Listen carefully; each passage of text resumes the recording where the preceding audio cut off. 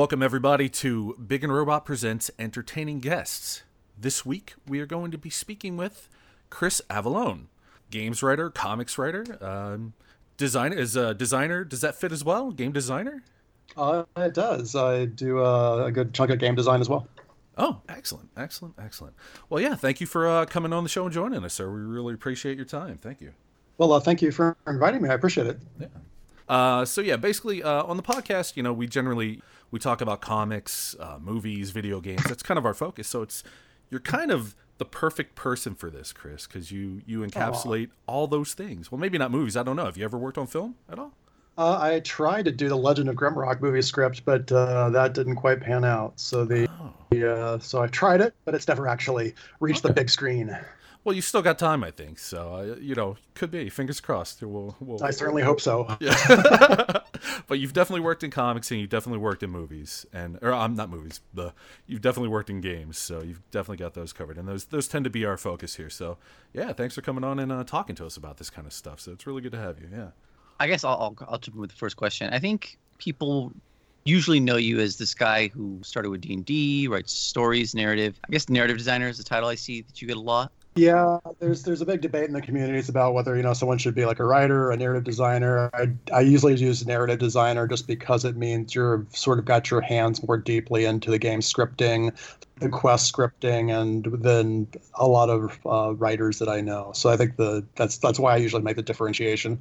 Yeah, you're just not sitting there writing up ideas. You're getting in there and making sure that parts of it will work. But what would you say? Who would you say you really are? Like, the media always has ideas of who someone is, but like growing up, were you maybe like an only child? Were you the oldest sibling? Were you maybe a bookworm or like cool jock? Or who were you? Who are you? God, that's a very deep question. So I am the younger brother of, grand total of two brothers, including me. Okay. I don't know if that makes any sense. My brother was a lot more extroverted than I was. He played in a band, heavy metal, death metal. He was very outgoing. I was not. I was very introverted. And it was that period of time when being a geek was not cool. So there was many... How do I put this? My damage threshold had to go up because of a great deal of beating up. Because, they just sense it when you're down the corridors. Like, aha, it's the nerd.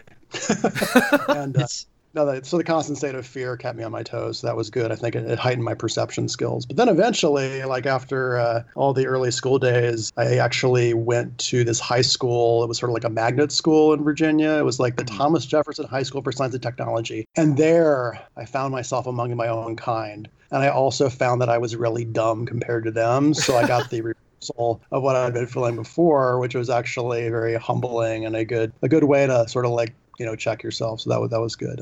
But yeah, introverted, got tired of getting beaten up, and then I got used to feeling dumb. So yeah, that was pretty much who I am.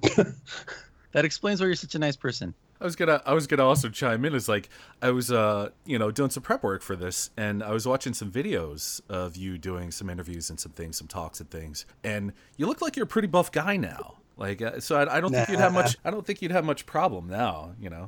With the whole beating up thing. Yeah, I used to have a better sort of work-life balance, but I think ever since going freelance, I think I'm enjoying work too much. And so I don't actually hit the gym nearly as much as I used to, but I'm happy. So that's the important thing. Oh, yeah, for sure.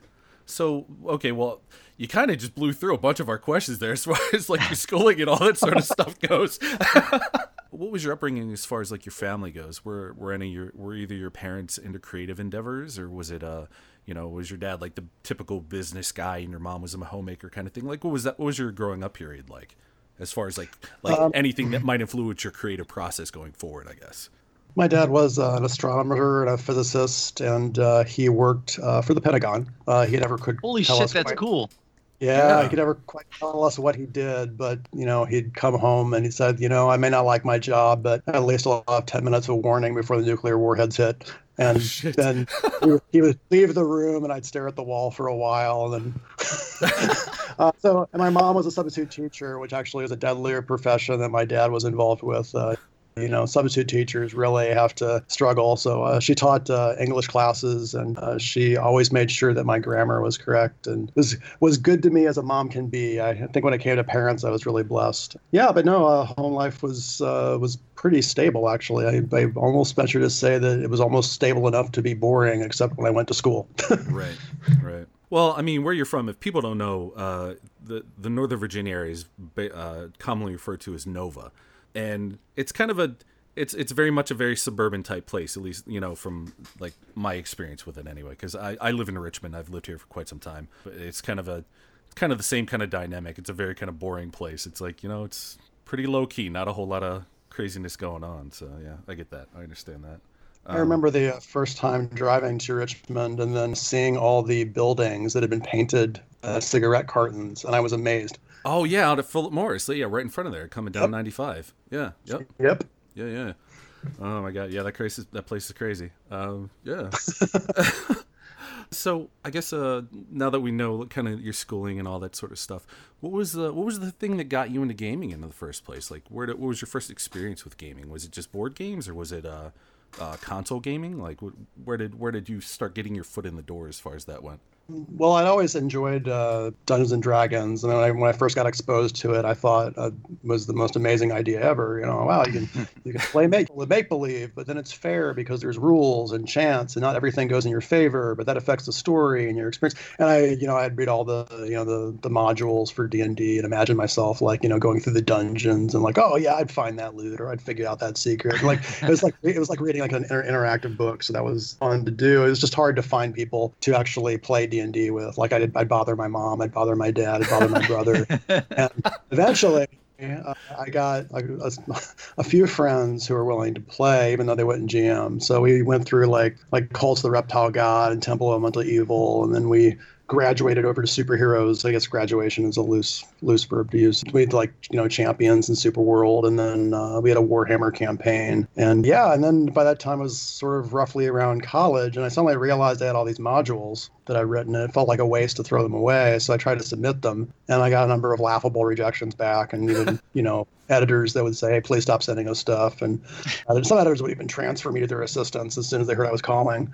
So that was all fun. But then eventually, one of the companies that was doing the Champions game, the Hero Games, they did call me back because their editors switched, and they realized they needed to fill up one of their product lines, Dark Champions.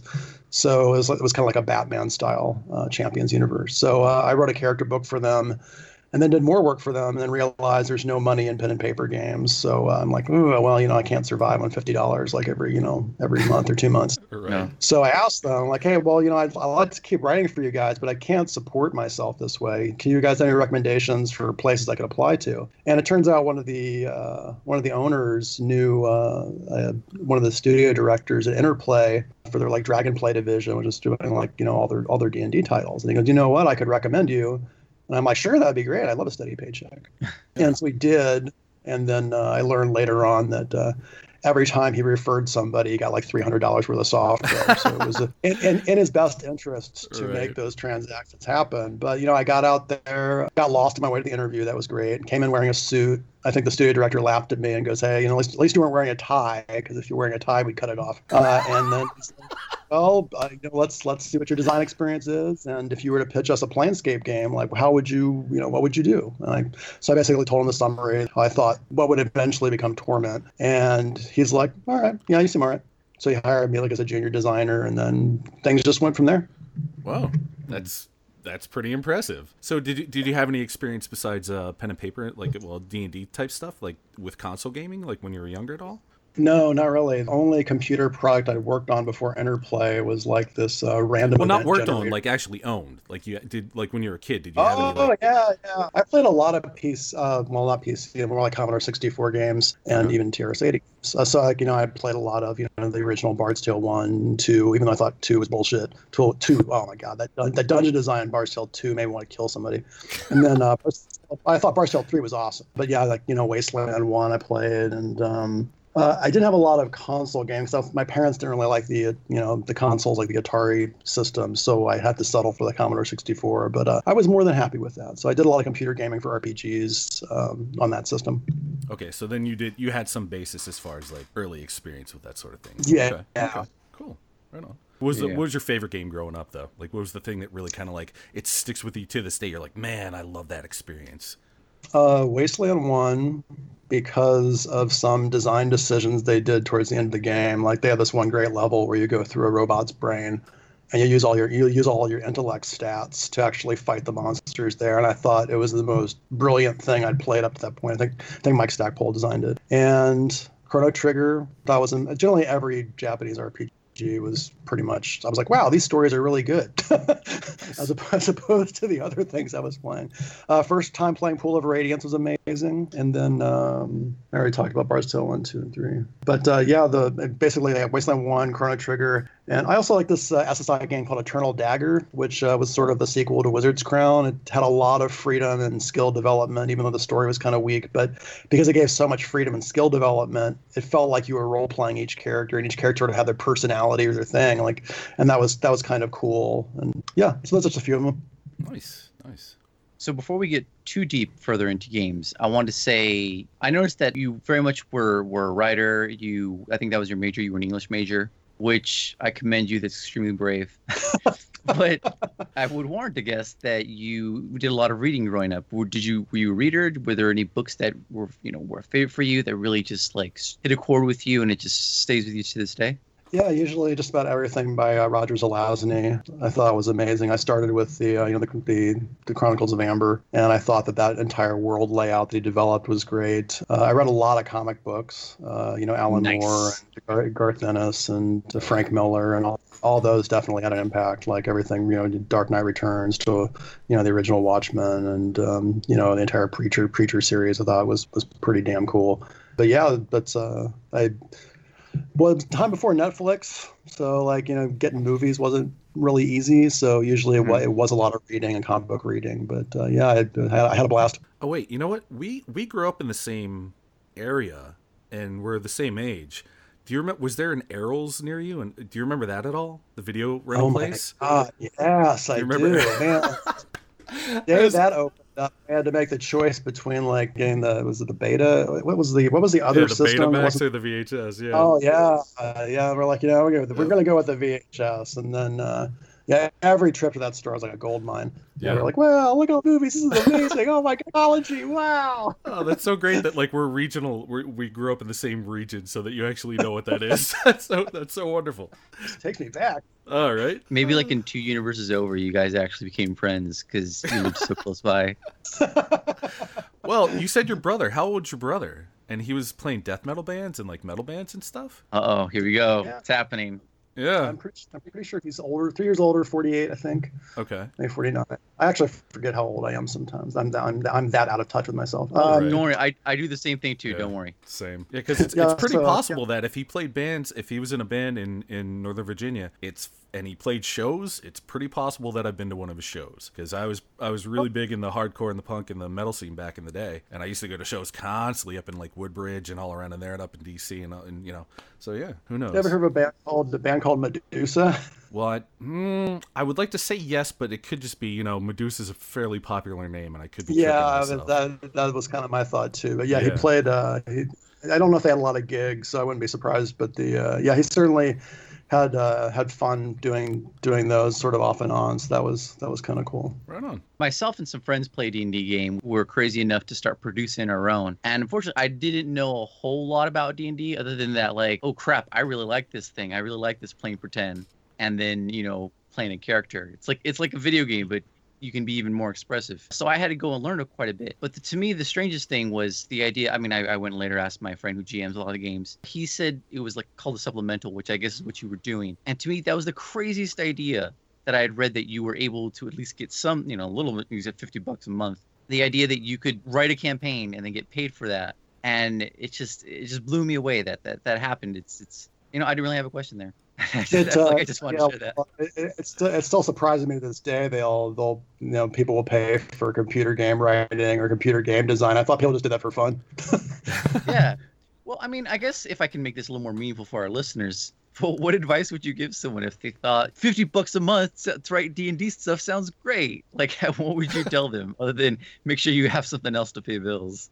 Well, that piece of advice is absolutely solid. I'd also remind them that it's a lot of work. So if you don't naturally do it, and I was naturally doing it, the thought of getting paid didn't occur to me. I was just trying to entertain my friends and keep a campaign going before it occurred to me it might be a colossal waste of time unless I did something else with it. Don't ever get into game design or game writing for the money. If that's kind of the goal of why you should just be doing it or any job because you love it and because you're going to spend so many of your hours of your life doing it. And getting the job you love, I have to say I don't have hobbies because my work is my hobby, and that's it definitely keeps me going from week to week. Like it's never a dull moment, and get to just create and create and create. And it's I'm so glad I ended up pursuing this, and I wasn't like a banker, or teacher, or even an architect. I'm like, those things wouldn't have made me as happy as I am today. What about astronomer for the CIA? Yeah, there you go. Ooh. No, that would definitely inform some of my superhero modules. I'm like, okay, now I know how the CIA works. I can make adventures forever now based on things that only I know.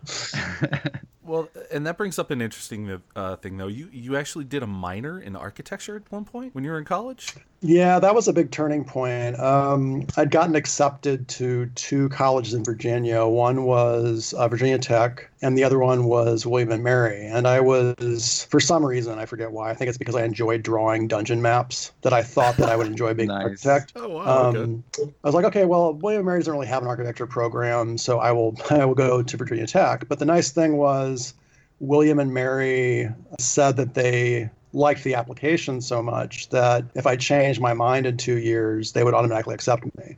So I was like, okay, well, that's really nice. So then I went to Virginia Tech. I got a lot of architecture experience and drawing experience, and get to experience part of the program at Virginia Tech is for the first year they just give you a whole bunch of different media tools like markers or paints or drafting boards, and they teach you just how to sort of like draw outside the boundaries and think creatively before they start layering rules on top of that. So that was a really good experience for when I got into computer games, because then I knew more about how to storyboard, how to draft out an isometric level, because architecture had trained me to do that. So it also trained me to work really hard, as if the Thomas Jefferson High School wasn't enough. Architecture lab was falling up 80 or 90 hours a week, but which I got used to, which also helped with game development, because that was the kind of hours that we kind of had to pull at Interplay sometimes to get a game done, and for long periods of time. So it was good I got that aspect of architecture training down. But at the end of the second year, my professor was going through my sketchbook, and he's like,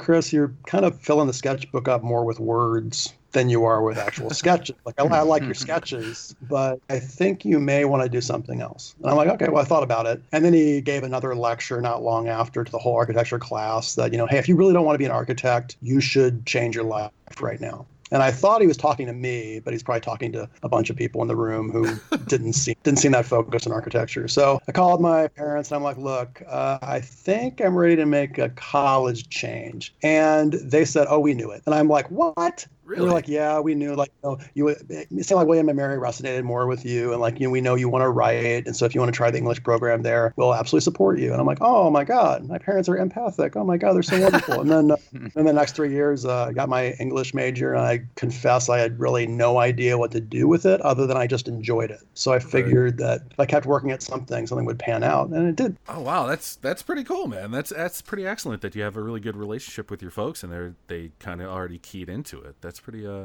I don't know how common that is. It definitely wasn't common with me per se, but yeah, no, that's great that you had that kind of relationship with them. That's excellent. Yeah, my parents were great. Yeah, they were fantastic. I do have to tell you guys about one other job that I had though before getting into game design. And weirdly enough, it was a role-playing job that one of my friends who was studying theater told me about. And he's like, hey, I've signed up with this program that allows you to role-play criminals in police and FBI training exercises. And I'm like, well, that sounds kind of interesting, really? Yet dangerous. That sounds fun as hell, actually. Wow. Yeah, it's really where you simulate, you just got into an accident with another person, and the police trainees show up to sort of walk through the steps of, how to question the people about the accident and get all the right information, but the best ones were the FBI ones, because what they would do is they actually built this fake city, not city, but fake town outside of Quantico, Marine base, where they train the FBI agents. And this little fake town has like, a little pool hall, like a lot of residences, trailer park. And you're given this casting sheet like, hey, you're the guy that stole like 4 crates of blank videotapes from the warehouse. And now the police so now the FBI are tracking you down, hide in a certain section of the house and, act this way if they confront you or, and the roles range from like being kidnapper to kidnappee, that was a great experience. You didn't get a lot of work from it, but the little work you did get paid well, and it was a lot of fun just to do. And the idea that they built out that environment just for training was just really, really cool. Yeah, that sounds like a less lame version. No, it sounds cool, but it sounds like it doesn't have any of the lameness of like a colonial reenactment person. Who like sits in the town and is like, I sew all my own clothes. I make the butter. It's like, I'm a criminal. I kidnapped this person and stuffed their body in a meat locker. You'll never catch me, copper. Yeah. You know what's funny though, Mark, is that that's actually a pretty big thing around here because Williamsburg is real nearby too. So right, the reenactors and all that sort of thing. Oh my gosh, yeah, it's pretty silly. Oh no, I would totally want to do what you just mentioned, Chris. Like that sounds actually fun. Yeah. I mean, so how many times did you end up doing that? I was actually there for about 3 or 4 years. The work was pretty inconsistent. Like you might go like once or twice a week, but it was nice supplemental income. The actual FBI town was named Hogan's Alley, I think it was called, right. And they actually featured it a little bit at the beginning of the Silence of the Lambs movie, which was kind of cool. But yeah, it wasn't a ton of work, but it was a lot of fun. I will say my boss was very nice, and she goes, "Well, Chris, you're very reliable, but I have to say sometimes it's really hard to make you scary because you just don't seem very intimidating." And I'm like, well, that is both kind and sad. I don't think I'm destined for this role long term, which is probably good because I don't think I really wanted to be a criminal, so that's good. Right. Well, pretend criminal. Right. So before we move on. Just because this idea you've told me has blown me away, and I'm like anxious to hear more. So did you live in that fake town, or did you just like show up like it was a job and you would just sit around and wait for the trainees to come, and then act out the character? Yeah, it'd be. So I'd drive there. It was kind of a lengthy drive, and then they would take us to a waiting room. We'd usually wait there for 30 minutes to an hour. We'd get our casting sheets. Mm-hmm. Then we'd go to the sort of stage area where the training exercise is supposed to play out, whether you go to your trailer or whether you go to the card game you're supposed to be part of when the FBI trainees they break in. They're trying to figure out which of the 4 of you is the right suspect. Okay. Or the pool hall or whatever it is. And then you're given a series of steps for how you're supposed to act when they approach you and how you can try and outmaneuver them if they allow for that. Were you ever the dastardly criminal? Well, during the kidnapping scenario, I was pretty proud of myself because I gave them all the slip and I bolted for it, escaped.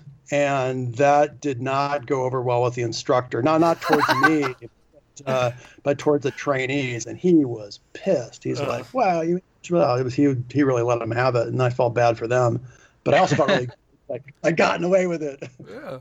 Well, I mean, hell, how's he going to learn if he doesn't screw up every now and again, too? Right. So there's that. So you're doing him a favor in the long term or in the short term for the long term. Exactly. There you go. And it's better they mess up with you than an actual criminal who kidnaps someone. Right. Absolutely, I agree. Well, congratulations on your wily escape, sir. They'll never catch me. Oh man, that's so much fun. I want to talk about this for an hour now. Right? This is so interesting. That sounds like something that would be fun to do for like a summer. Yeah, for real. Oh my gosh, no, that's great. Yeah, the police ones. The police ones were a little more dull. It would be the car accident stuff, but sometimes you'd get really crazy ones like, police are asked to report, to a school because they've seen someone, hanging around or loitering. And your approach in that scenario was to take cover somewhere, and then when the cops show up, burst out and take some shots at them. And then the objective of that was to see how they would react when something like that happened. Like, were they prepared? Were they ready? Like, were they paying attention to the environment? But the fact that you could do that, and you could point even a fake gun at cops and fire away, that was pretty thrilling. That sounds like a blast. That really does. Oh my gosh, you've had a pretty interesting life as far as your work experience goes. It's been fun. Wow, that is so cool. Yeah, I'm pretty jealous. To bring it down to a less fun question or interesting question, but still part of a necessity of the interview nonetheless. What is the process of writing a video game like? I mean, how similar is it to writing comics or say or writing other types of books? I mean, is there a system in place that is fairly rigid, or I mean, like how does that work exactly? Give us an idea for anybody that maybe want to get into this kind of thing. Like, what can they expect from it? Well, I think writers have different approaches. The way I like to approach it is when getting onto a game, I first of all want to get a sense for what the core pillars of the game are. Like, what are like the three big things that define this game? Like, is it a survival horror experience? Like, in other pillars, you have no weapons. Like, it's all, scare thrills, whatever happens to be, or like it's a full-on survival game. It's super realistic, and that's kind of the point of it. And then once you have those pillars, then what I like to do next is, I haven't done any writing yet. Okay. The next thing I do is, assuming it's not a franchise, which, with franchises, you immediately have to start absorbing everything you can with that franchise. But if it's not a franchise, or while you're absorbing franchise material, the next step I like to do is grab any existing design documentation, especially systems design, and read through what the gameplay from moment to moment is supposed to be like. Like, what's the player doing every second? Like, what's the activity that they're supposed to be enjoying? And then once I've absorbed that, I've asked all the questions that I need to for things like parameters, for like how long the game's supposed to be, what engine might be being used, what the editor is, what's your dialogue tools, how are you envisioning the story being presented, like, what interface screens, or is it based on some other game that already has a presentation methodology that you have to follow? Like, for example, if we're doing like Fallout New Vegas, like, it's pretty clear we're going to have to present dialogues and the environment, pretty much like Fallout 3. Like, we can change the words and the actors, obviously, in the story setting, but the presentation is going to be largely the same. So that knowing that stuff is important when writing the story too. But then you sit down, you write, and you go, okay, well, now that I know all the pillars of the game, I'm familiar with the franchise, I know all the systems. At that point, what kind of story can I write that will support that type of gameplay? And how can I complement the systems that are being used, the weapon design? And I usually try and start with a one-pager that just hits the major beats. And it usually has like a one sentence where I'm like, what would one player tell another player about this game and why it's cool? Like, is it BioShock with dinosaurs? Like, what's the one sentence that's going to communicate the gist of this game and why someone would want to play it? Like, that's the thing. And then you take that one pager, you run it by all the leads. And you're like, even lead animator, lead artist, all the stakeholders in the game. Get their questions, get their approval, get their sign off, and that's important because when their team members ask them about the story, they can speak to it and then say why they're in favor of it because they've already asked all the questions they need, and you've hopefully settled any doubts they have. And then you just start iterating on that story. So you take the one pager and you're like, okay, well, now 4 pages. Like, let's detail out more of the areas where we think the theme of the story would, be conveyed, or the arc of the story, or, some scary locations for a survival horror game. Like, and what are the major characters? Like, what's the bestiary going to be like? What sort of, inhabitants of the environment will also help support the story. And then you take that, you keep expanding it, you start breaking it down into region design docs or level design docs. You also start doing character bios for things like, okay, well, here's the main antagonist, here's backstory, here's how he's introduced to the game, here's the pacing of it, here's any allies he has. And you just keep building on that lore of the characters and the story and just increasing detail until you start writing quests and dialogue. And you keep doing that until it hits the QA phase. Okay. Well, so then you don't already start out with it's like necessarily like we have to get to this point, so we're gonna have this many quests, and we have to necessitate. It has to be like as far as the franchise, like people have an expectation of the last game did this, so we have to iterate on that and do this many things. So that's not really even like when you're starting out, that's not really even a concern. Actually, well, no, that's a good point. It is. So with the pillars, I guess I probably should add that any parameters that the game has should also be kept in mind. So so for Fallout New Vegas, there's some pretty clear parameters that were laid out at the outset. First off, it's it's going to use the Fallout 3 engine. Like there's no debate on that. Right. Also, obviously set in the Fallout universe and has all the principles of that guide Fallout. Like, hey, there's 3 archetypes you can play. The gameplay should support all those archetypes. It should have that Fallout 1950s, imagining the future vibe, as well as the post-apocalyptic vibe.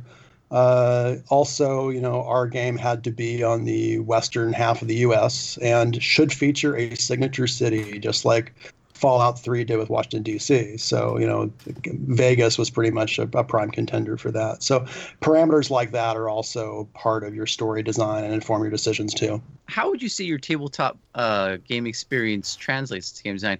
I mean, I've gotten a feeling of how your experience with tabletop games and writing narratives overlaps with this. How would you say how they differ? Like, I mean, in both cases, you have to sort of anticipate, choices a player might make, and then make sure that the story stays engaging. How would you say they overlap and how they contrast? Well, contrast is probably the easiest thing to talk about first. So first off, the amount of detail that you have to do for a computer game is far exceeds what you have to do for a pen and paper game, where you can improv based on what the players want to do at any given moment. For like designing a quote unquote level for a pen and paper game can be much more vague about certain specifics. But a game design of a town, like, if you take, Good Springs from New Vegas, you have to know the names of all the key inhabitants. You have to know all their inventory items. You have to set all their skill levels. You have to know what happens when any of them die. You have to lay out the quests very, very specifically in terms of what the stages are. You have to account for every possibility a player can do in that quest.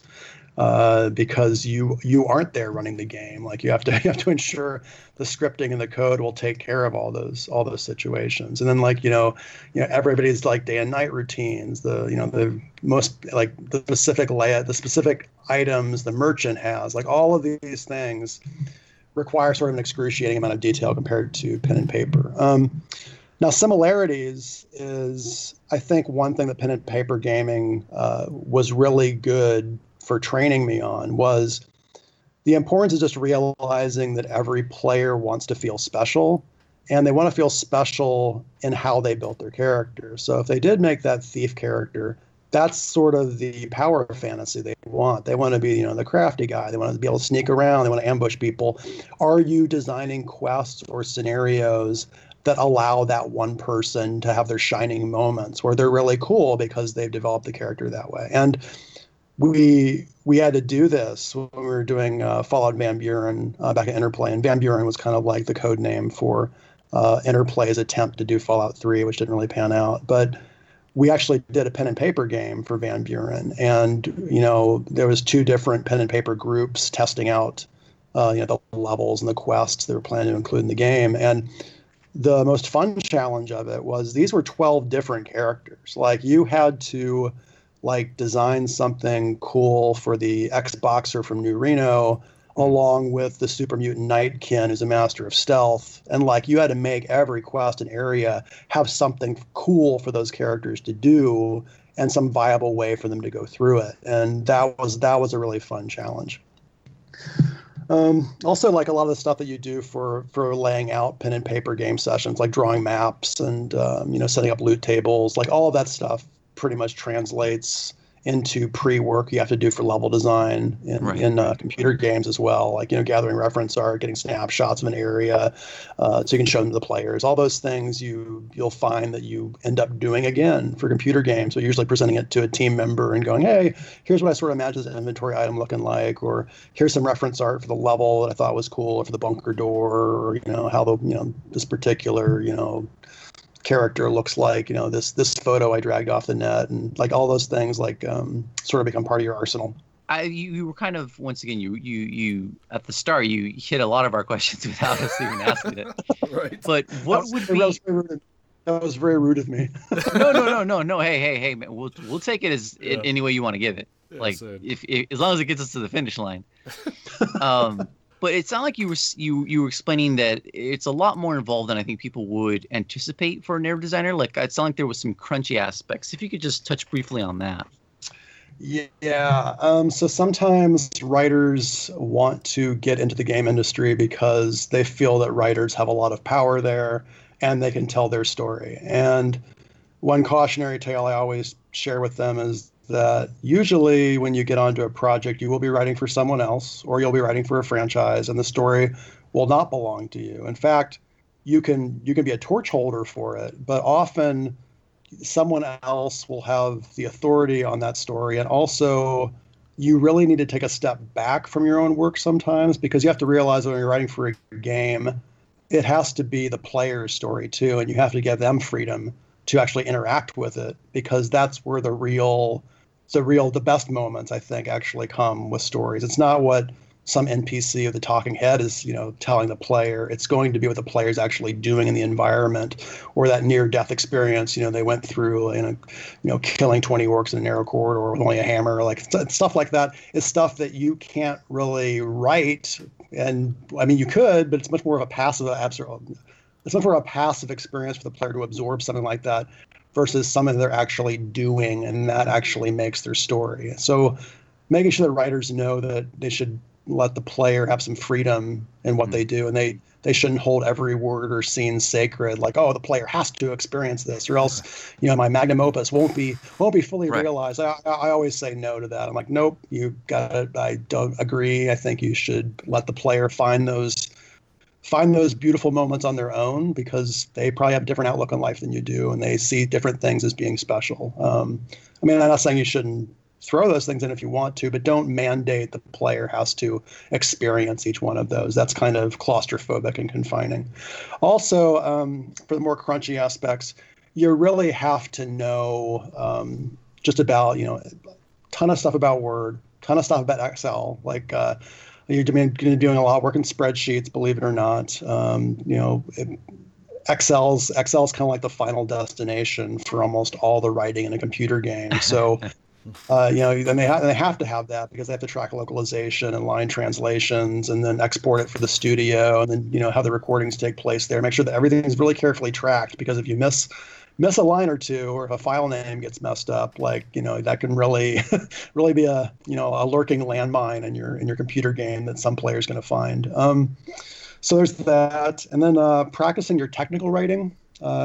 You're going to be doing a lot of emails, but more importantly, you're not only going to have to write dialogue and write quest and story, but you're going to have to organize that information too. Like, you're going to have spreadsheets for the quests. You're going to have to indicate the specific stages, suggested rewards for each stage of the quest.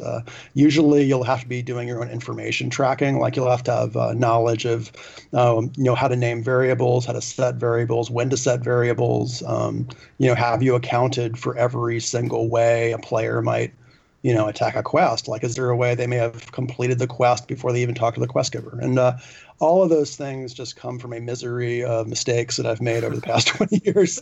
But I'm happy to share those things. But yeah, there are a lot of crunchy bits to game writing, and it's not always the dream of sitting down and, I'm going to write my own favorite character today. No, usually it's a lot of surrounding work to actually make that character realized properly in a computer game.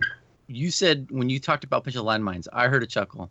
I'm pretty sure is there a story there, Chris? Not one that I remember. You just recall the agony of being in those situations. Yeah. You have that lingering pain in the back of your brain still. It's like, this this is a related topic, but sometimes we would have the misfortune on various projects to get assigned a script doctor. And I don't mind a script doctor per se when they're actually helpful. But the problem is a lot of them wouldn't know how to work an Excel file. So what would happen is, in one particular case, I think it was like Star Wars Knights of the Republic 2, we had a scriptwriter come in, mostly because I got the impression that they didn't have anything for him to do at LucasArts, so we got him.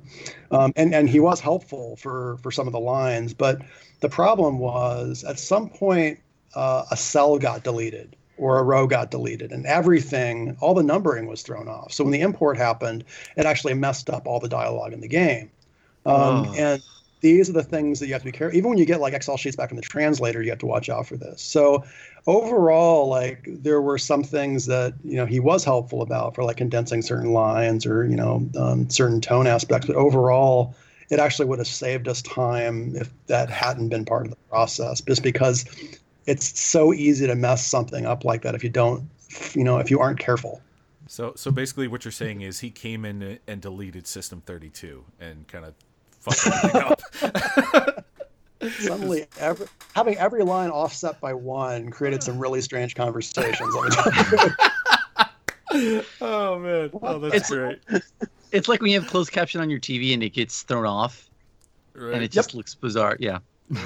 Like, what the hell is going on now? Okay, so I think I know how I do it. Going in and building a world for a story. I've yet to build one for a game. But how do you start to do it? Like, not necessarily in terms of games, because you've explained the pillars. But how do you, whether it be for your own entertainment or for D&D, how do you build a world? Well, I start off with the genre or whatever rule system I'm going to use, because usually I don't make up my own rule system for a game. I use that as a tool for telling the story, and it was either like D&D or Hero Games or whatever, and so I figured that out. Maybe the best way to approach it is like so when I was working on the New Vegas DLCs, we had that question of how to build the first DLC in the series, which was Dead Money, which sort of had a mixed reception, and you can blame me for that. Actually, hold on. Let me interrupt you real fast, Chris. So for those of you who don't know, I interviewed Chris some years back about New Vegas. So whenever he brings up New Vegas, like a small part of my brain is lighting up, and like I want to start cheering. And even though I know people didn't like Dead Money, I loved the hell out of it, and I was such a dweeb that I started to like role play my not in real life, but in the game. I started to build a persona for my character, and I started role play. And I think I even told you this when I interviewed you back then. My character became like a giant Veracruz fanboy in playing the DLC. So when I met was Dean Domino, was that his name? Mm-hmm. Yeah, my character murdered the hell out of him. But I'm sorry, I just wanted to share that because you keep mentioning it, I'm like, I have to tell them. But all right, go on, Chief. Yeah, so when we were building the sort of parameters for that and constructing the quote unquote world, even though it's a DLC, we started breaking down what we wanted to see from that world. So the first thing was, hey, we don't have a lot of resources for these DLCs, so a lot of the changes or the evolution or improvements, all of those sort of have to come through the environment and ambience. And also, is there any way those environments can help solve technical issues for us? So we knew that mostly because I've always wanted to do one. I wanted to do I thought survival horror would be cool. Like I want sort of a more survival experience for Fallout because people would stockpile stim packs and it would make combat not very easy, and you'd forget about crafting stuff that would help you survive because you just didn't need it and you didn't care. But then for Dead Money, I'm like, you know what? Well, now let's make the crafting system more important. Like let's make stim packs more valuable again.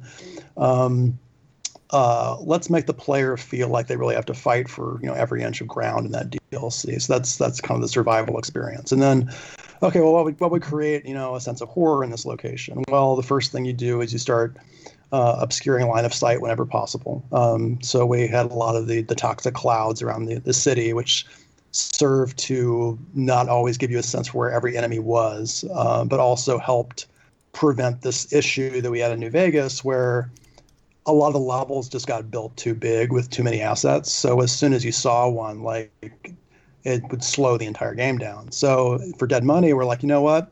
We are going to build a lot of structures that block line of sight. So we're gonna have this like enclosed town that you go through and the casino, but we'll also have these toxic clouds that also surround the city and also limit the amount of view the player can see, and that will also help on the technical side for us to create this environment. So it could serve a dual purpose. And then we're like, okay, well now we get the bestiary, like we want we think that there's a certain zombie type we might want to use to inspire terror, not just with their appearance and their behavior and their sound effects, but also how you fight them. And we're like, hey, well, let's switch their fighting style, so you have to figure out how to kill them, because reducing the 0 hit points doesn't always work. And then we're like, but even with that, like, combat characters are not going to be scared by these guys. So what would scare a player? And this was a mistake, by the way. This was not a positive learning experience. Right. For us, it was like, you know what? Well, we'll have these collars on the people's necks that were, in the core game. And what they would do is they'd be set off by things in the environment. So what would happen is you'd get to an area and then your collar would beep. And immediately, like people like up on the Let's Plays, they immediately rush backwards because they don't want their head to blow off. But these signals would actually cause, the bomb collar to blow your head off. So the trick was to approach one of these dangerous areas, which you usually had to get through, figure out where that stupid beeping was coming from and disable. But finding it was really difficult. And we saw that give people a lot of adrenaline rushes and also a lot of anger and rage quit because, it was basically insta death, even though we were trying to play fair. But some of the placements for those detonators was really tricky. And we had a lot of fun with the visual storytelling for other prisoners who had been in this town who had actually tried to find the detonator and it failed. So they would have ladders up against walls. Yeah, I remember that part. Yeah.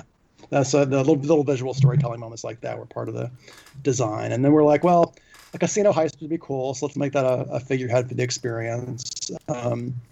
What sort of elements have we foreshadowed in the core game that we can start developing along the DLC path? So we're like, we can include hints of Ulysses, like we can include references to seemingly innocuous props in the core game, like the Dean Domino poster. We're like, hey, wouldn't it be cool if Dean Domino was still around?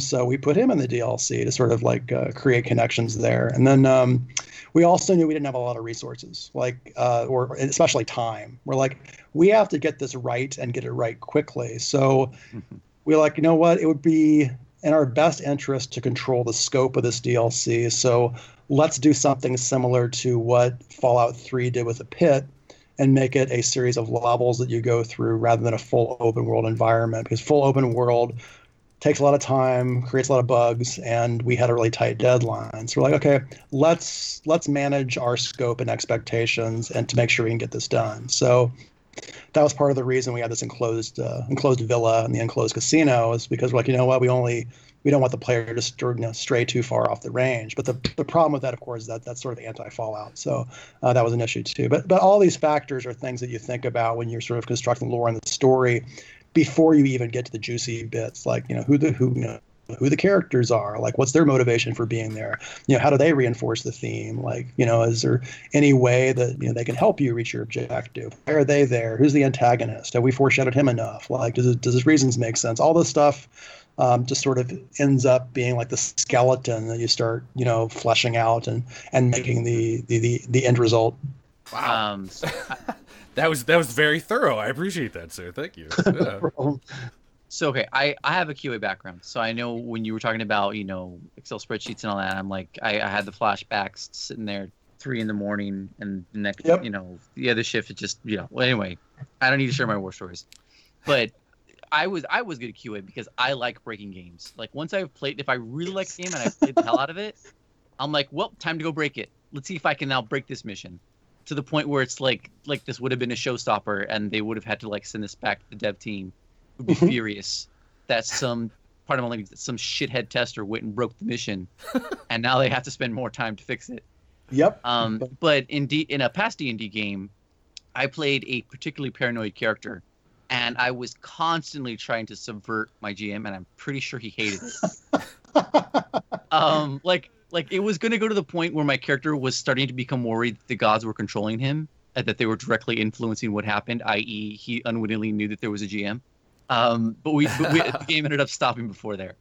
But I wanted to ask you: was there ever a time, whether it be with D&D or a game, where you were completely thrown off by a player's choice and it just like trashed what you had designed or planned out? Yeah, we were doing the Fallout pen and paper game. Someone scored a critical hit out of the blue on one of who I envisioned to be one of the few primary antagonists and killed him. Oh no! Arguably at the first 10% of the game. And however, then I saw the reactions of people around the table, and they were happy and laughing and cheering. And it occurred to me that that's the story. It's a cool story now. Like they can say, guess what I did? Like right. He's trying to be some kind of badass and he's doing all this shit and talking down to us. And I blew that sucker's head off. He didn't see that coming. And right. I should have.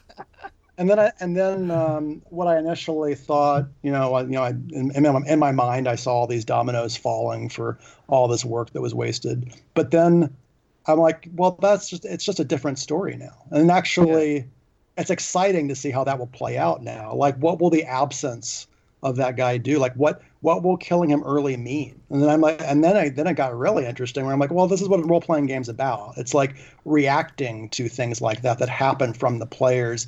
And can you still draw an interesting story from it? And often you absolutely can. It actually becomes an even better story because now that person had a dramatic change in it that now you can account for. And that's part of what makes Fallout great. Like, it's that kind of RPG.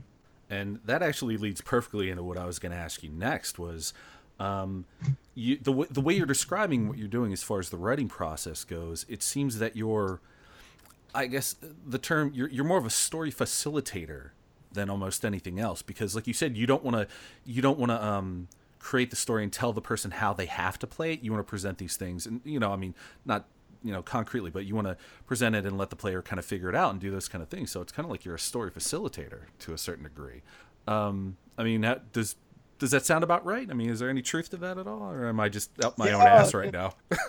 Actually, no, that's a fair way to approach it. Like when writing for open world games, that is a lot of the approach. Like, what are you allowing the player to do in the environment? And I sort of see my responsibility with an open world game to be create a really interesting world to explore. The world has a history. It had a future it's heading towards, but ultimately it's a player's playground. And in terms of story, I mean, you can't have a single player story that goes across every world. I think those tend not to work. In all honesty, I think that ends up being distracting from what players really want to do in an open world game. So what I like to do instead is have the people you meet have their own individual stories that you can interact with if you want. Like, you might meet someone who's interesting or a companion that's interesting, and you might choose to engage with them, but they're not the ones that are telling you to go from point A to point B to point C in a linear path. They're just elements that you can engage with that will, teach you more about the world or provide an interesting experience. But ultimately, you're the one driving the truck. So that's kind of my approach to it. Okay. Well, then I guess, and then again, this is kind of along the same kind of lines because of what you've been talking about as far as the writing process goes. Do you do this? Is this all you, or do you have a group of people that you work with, or a writing partner specifically that you work with? Because this seems like a monumental task. I mean, this seems like a lot of work.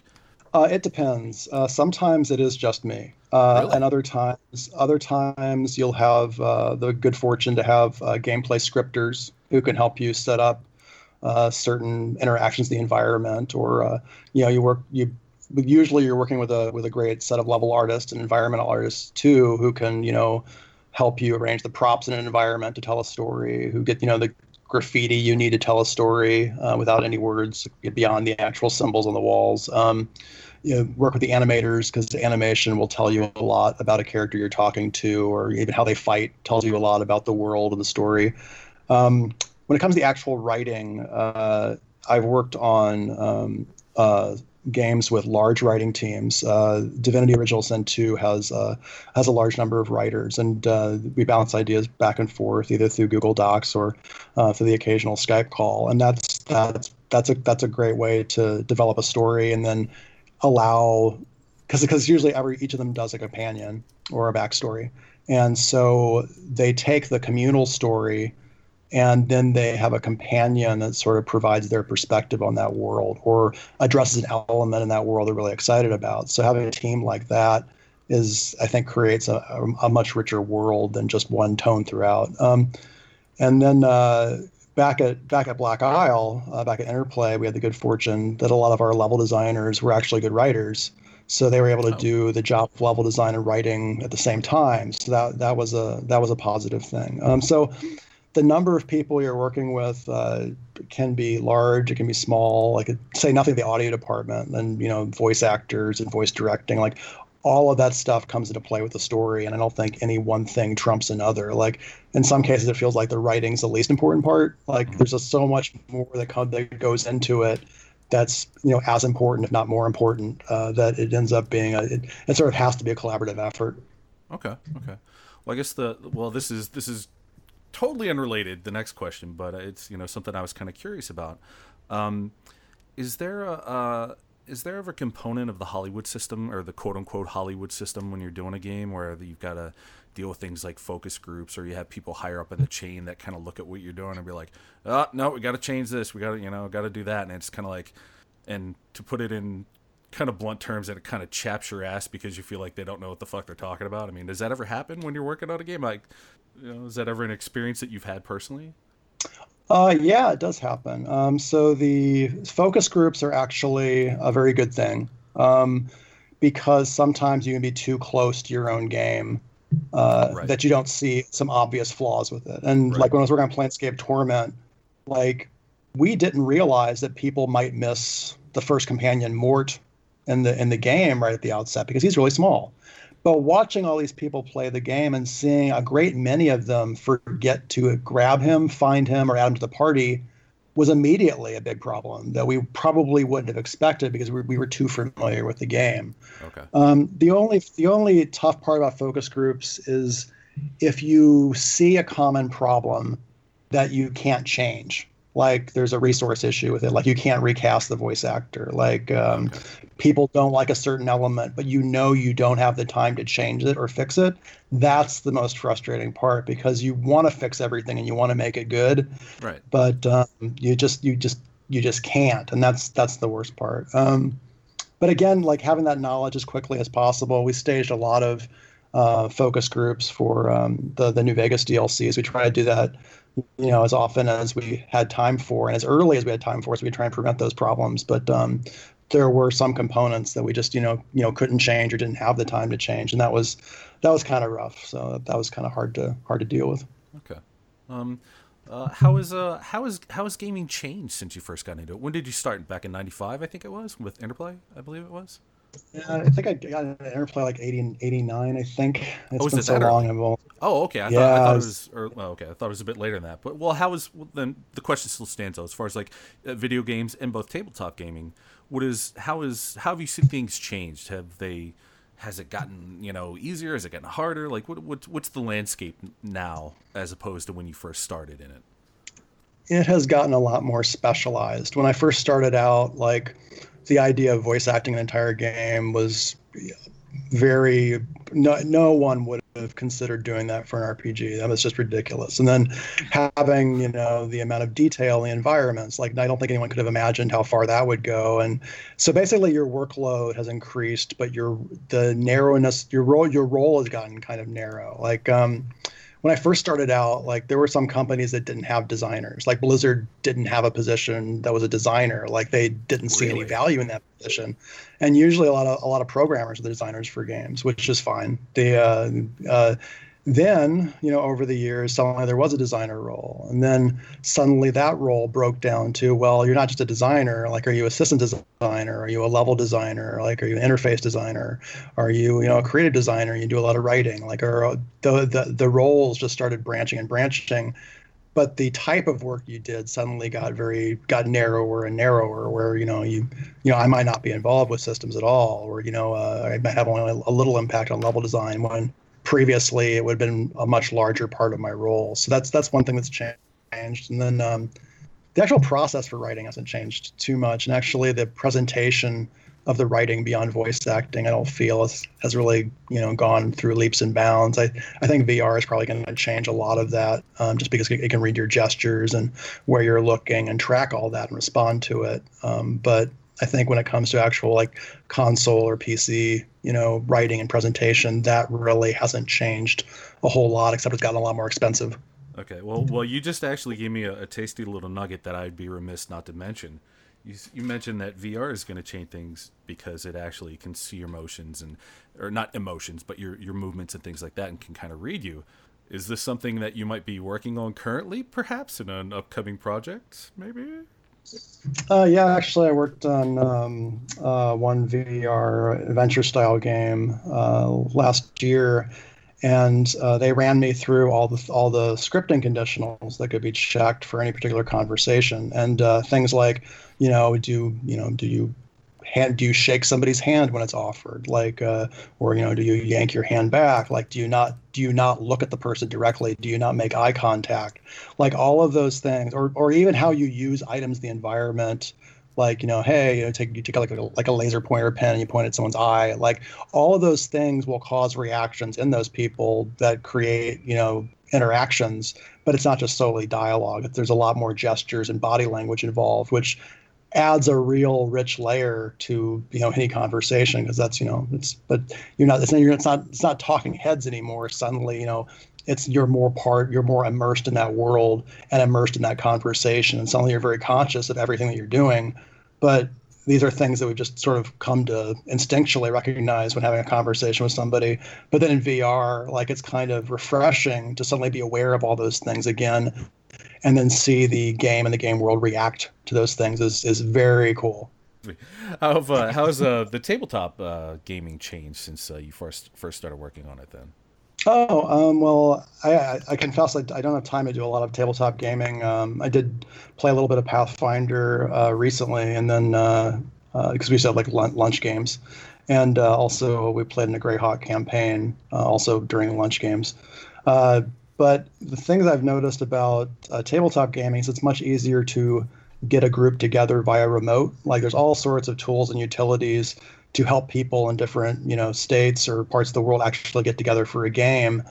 And that's kind of cool to see, because I know one of the big challenges is when, all your friends scatter to the winds, it's hard to get together for a game anymore. So having those tools at your disposal, and, maps that can show up on people's, like, screen shares and displays, like all that stuff is very cool for bringing a gaming group together, even when you're not in the same room. So that's kind of cool to see. The group that I play with, me and the GM are also in California, but everyone else is all over the country, and we use what's called we use Roll20, and that's how we're able to like play D&D on the internet.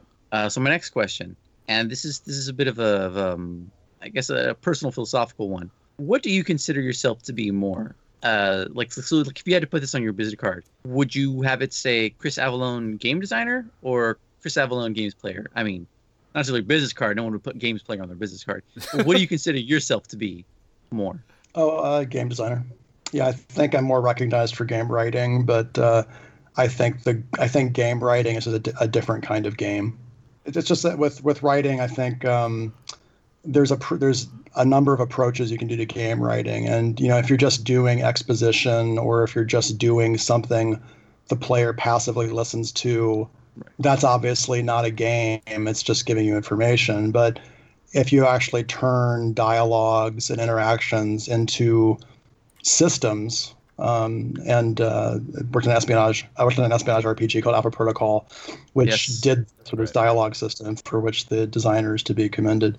That becomes much more of a game, or things that affect your alignment, or affect faction standing, or you're able to use skills in dialogues, or find ways to explore dialogues like you would a dungeon. Suddenly, those interactions become something more than exposition, and the player is more a part of it, and that's much more of a game to me rather than just writing.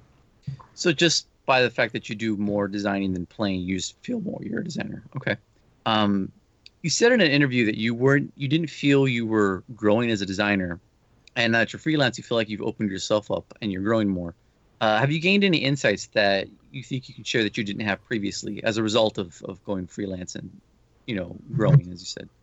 Yeah, actually, there's a few things. So some of it is pretty pragmatic. I think a lot of the tasking software and the issue tracking that other companies use is far superior to what I've used in the past. The ways they're able to collaborate, even with something as seemingly basic as, everyone having access to a Google Drive, like it's the easiest thing in the world, but the way it really speeds up your collaboration and the way, allows people to simultaneously review and work on documents, all that stuff really makes things just get finalized faster. Like I didn't realize how many roadblocks were sort of part of the the older procedures I was using. So that's one thing. Like anywhere from communication tools to how you organize your documents, and whatever what the tracking software you use. Also,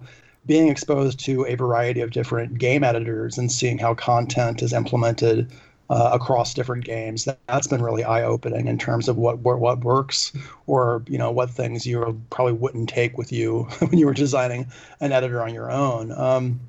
And also the range of other writers you meet, I think, is important. I've always been able to work with other writers at previous companies, but now it's like I've been able to work with anywhere from 25 to 30 other different writers, over the span of, each year. And then you learn their techniques and how they approach stuff. And you'll learn something, at least one thing, if not, a bunch of stuff from each one, where you're like, oh, wow, that's a much better way to approach that. Or, oh, that's a much better way of conveying that situation. Or, oh, I wouldn't have thought of conveying that story element that way. Or, or designing it with, art that way. Like all these things just suddenly become part of your library. And I didn't really realize exactly how small my library was until I sort of got out in the world. I'm like, wow, there are many, many, many other ways to do this. There's other ways that genres outside of role-playing games have great ways to tell stories that role-playing games would benefit from, and vice versa. And now I can share those things, and they can share the same things with me, and then I can learn how to do it on those projects. Like, I learned a lot from working on Prey. I also learned a lot, working on Divinity, the System Shock reboot, like all these things. Just it's really shaken up my design process in a good way, and I'm really grateful for that. Well, I'm glad you brought up Prey, because that actually brings us right into the next section. I was going to ask you some stuff about Star Wars, but you've basically answered all of it, so it's like, yeah, we can just skip that section now. That's fine. But yeah, definitely Prey. So that's the latest game you've worked on. I guess the obvious question for me anyway, and for a lot of folks who haven't played it yet, because I've only played the little demo section, and I didn't really get a strong understanding about the game other than kind of the game mechanics and how things work more than anything else. Is there any kind of connection narratively consistent between the first game and the one that just came out recently? The latest Prey takes place in an entirely different universe, different timeline. It doesn't have any connection to the previous Prey games. No. Oh, okay. How'd you end up working on Prey? Like, was it just kind of like they needed somebody with that kind of experience that you have as far as like the very large narrative branching type stuff, or was this something you went after? You're like, oh, they're making a new Prey game.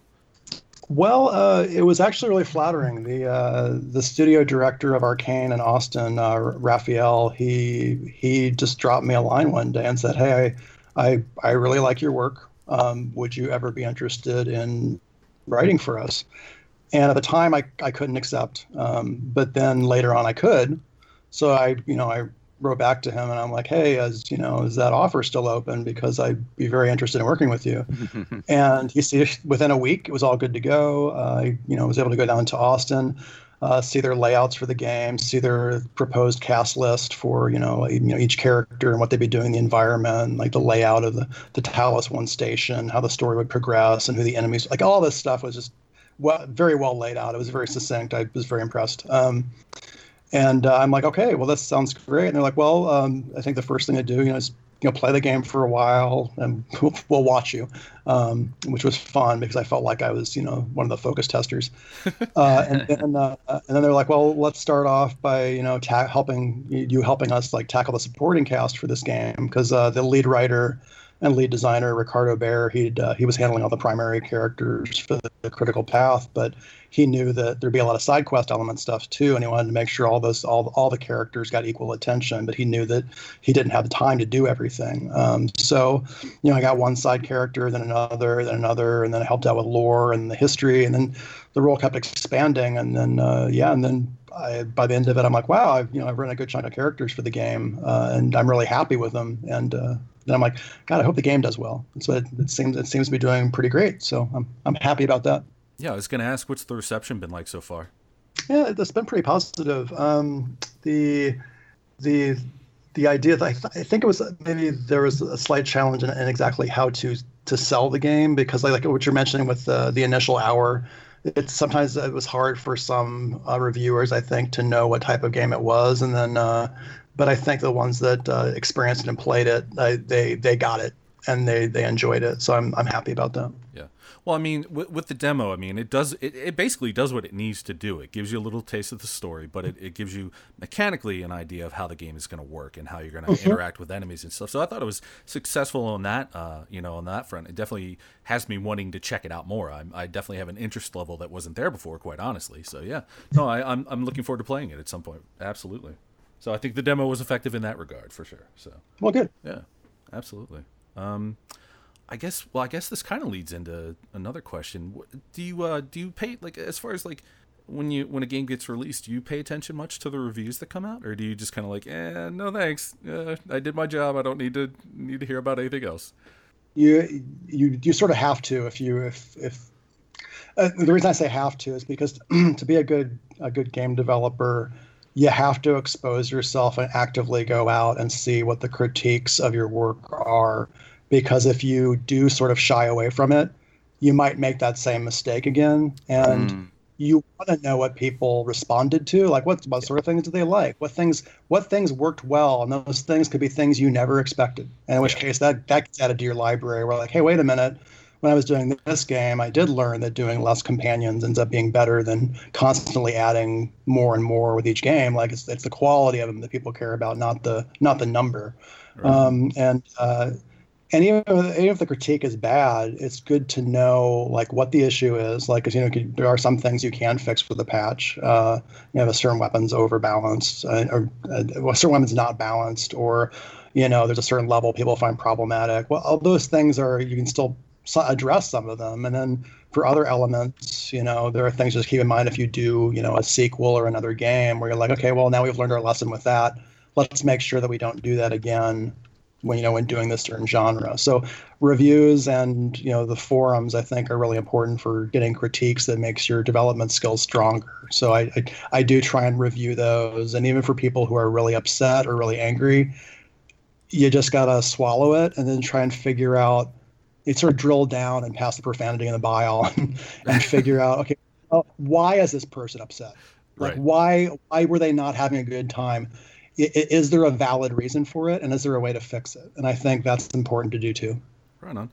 I'm actually kind of, I don't want to say that was a setup question because that's not what I meant by it, but I'm really glad you answered it in the way you did, because I think I've seen other creators or people that have worked on games say, I don't pay attention to any of that stuff, and personally I think that's one of the most important things about being a creator when you're making things, is to be able to get that kind of feedback and to hear from people and to see what, like you said, what does work and what doesn't, and if there's issues and things that you can actually address. So yeah, I'm actually pretty stoked that you said it a lot more better. Excuse me. I'm glad. Yes, Scott, he said it a lot more better. He said it a lot more better than I would have, obviously. No, I appreciate your answer though, because like I said, sometimes you'll see people and they'll be like, nah, I don't pay attention to that stuff. Yeah, and, I mean, yeah. Some artists feel like once they're done with it, they're done. They don't want to go back and experience it again. But in your case, Chris, you feel it's an iterative process, and you want to keep building on it and learning from it.